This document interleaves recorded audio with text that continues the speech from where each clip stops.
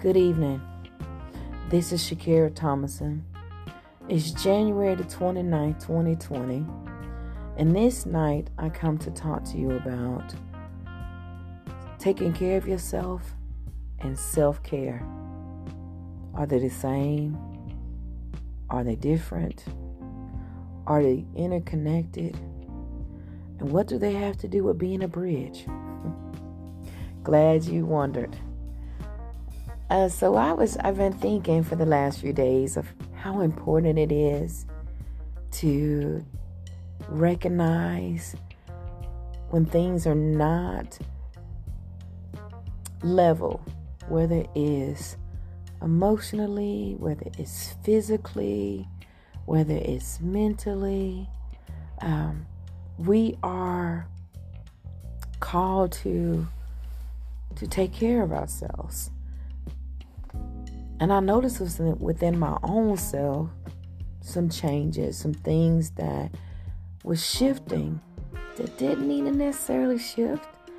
And so for the things that shifted, like physically, I've become proactive so that they can be restored. And for the things that may have stymied me emotionally, I chose to move myself beyond them because I knew that the opposite or the inverse of it was not going to be healthy. And I think that in being a bridge for someone else and allowing someone else to be a bridge for you, one, you're not going to be open and receptive when you're at a certain breaking place of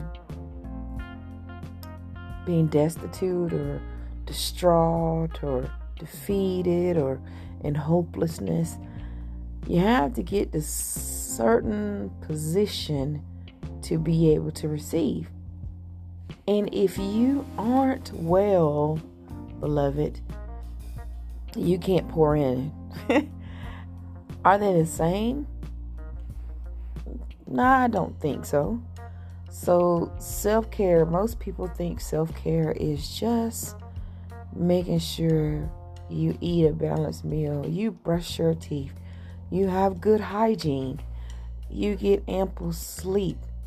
But self-care is knowing when you're expending yourself, overcommitting yourself.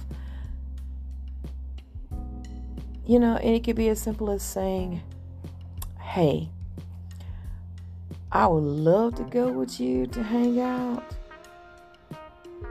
but I need to take some time with myself. Even if it's something they're not happy with. Your journey is not about pleasing everybody. Trust me, you're not going to please everybody. You're not going to make everybody smile, nod, grin, wink, wave their hands, or jump up and down and shout jubilantly. It's going to be people that, and yes, I said like a little kid. Like, there are going to be people who would say, forget you then. Well, I don't want you to go anyway. Well, I don't really feel like you were going to be able to hang with us anyway. Or, it don't break me. I don't be great without you. And that's just where they're at, because they feel like your position in that place of that moment that they had already kind of imagined in their mind, you're not being there. It did shift something. Their response or reaction says so much. And I'm learning that, like, the longer I'm on this earth, the more I realize that people's reactions and responses say so much, even when they think they're not saying anything at all. And that's part of being a bridge too, to be observant. I've learned to observe, and not just by watching, but by listening. It's just so amazing to me. Not appalling. Not appalling at all. I know some people be like, can't believe they acted that way. No, not appalling at all. And I will tell you that self-care makes such a significant difference when you can learn to say, I need to take care of home base first. That's me. They might not understand, but over the long haul, they'll respect it. And then taking care of yourself.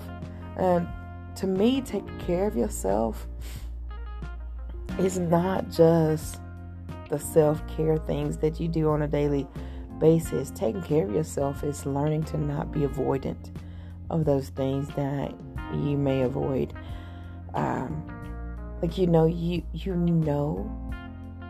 You know that there are certain things you have to face, and there are your things that you have to face, where there is a fear that you're trying to overcome, where there is a goal that only you can meet.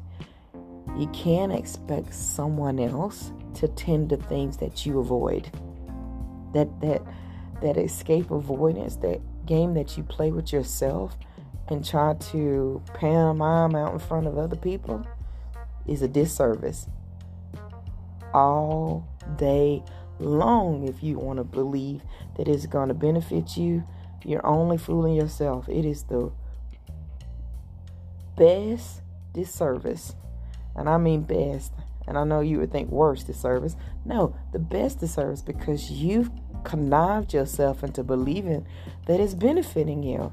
So it's the best disservice that you have tricked yourself into thinking is working. And you're in a place of bad self-care. Self-care, taking care of yourself. It's not like one of the things on the checkoff list before you go out the door and crank the car. But you're not taking care of yourself mentally. And so you fall into a place of negligence within yourself, and you think that's just fine. And when people enter into a place like that and they're called to be a bridge, that is dangerous, because the bridges that they are trying to aid, they actually will start causing a demise for that person, because they're not just listening to what you're saying. They watch you. Our youth watch us. Our peers watch us. Our elders watch us. They watch us, whether they're in the community, in your family. They watch you. Believe that. And then for the person who is trying to understand receiving from a bridge, and they're in a place of deception within themselves, I would ask you to meditate and focus on how you can be there for them. Because if you try to shift them when they have dug their heels in and have made the determination that this is exactly where I belong, you're going to cause damage. Sometimes irreversible damage, because they may become angry and unpredictable. So I want you to understand, they sound similar. They're not the same.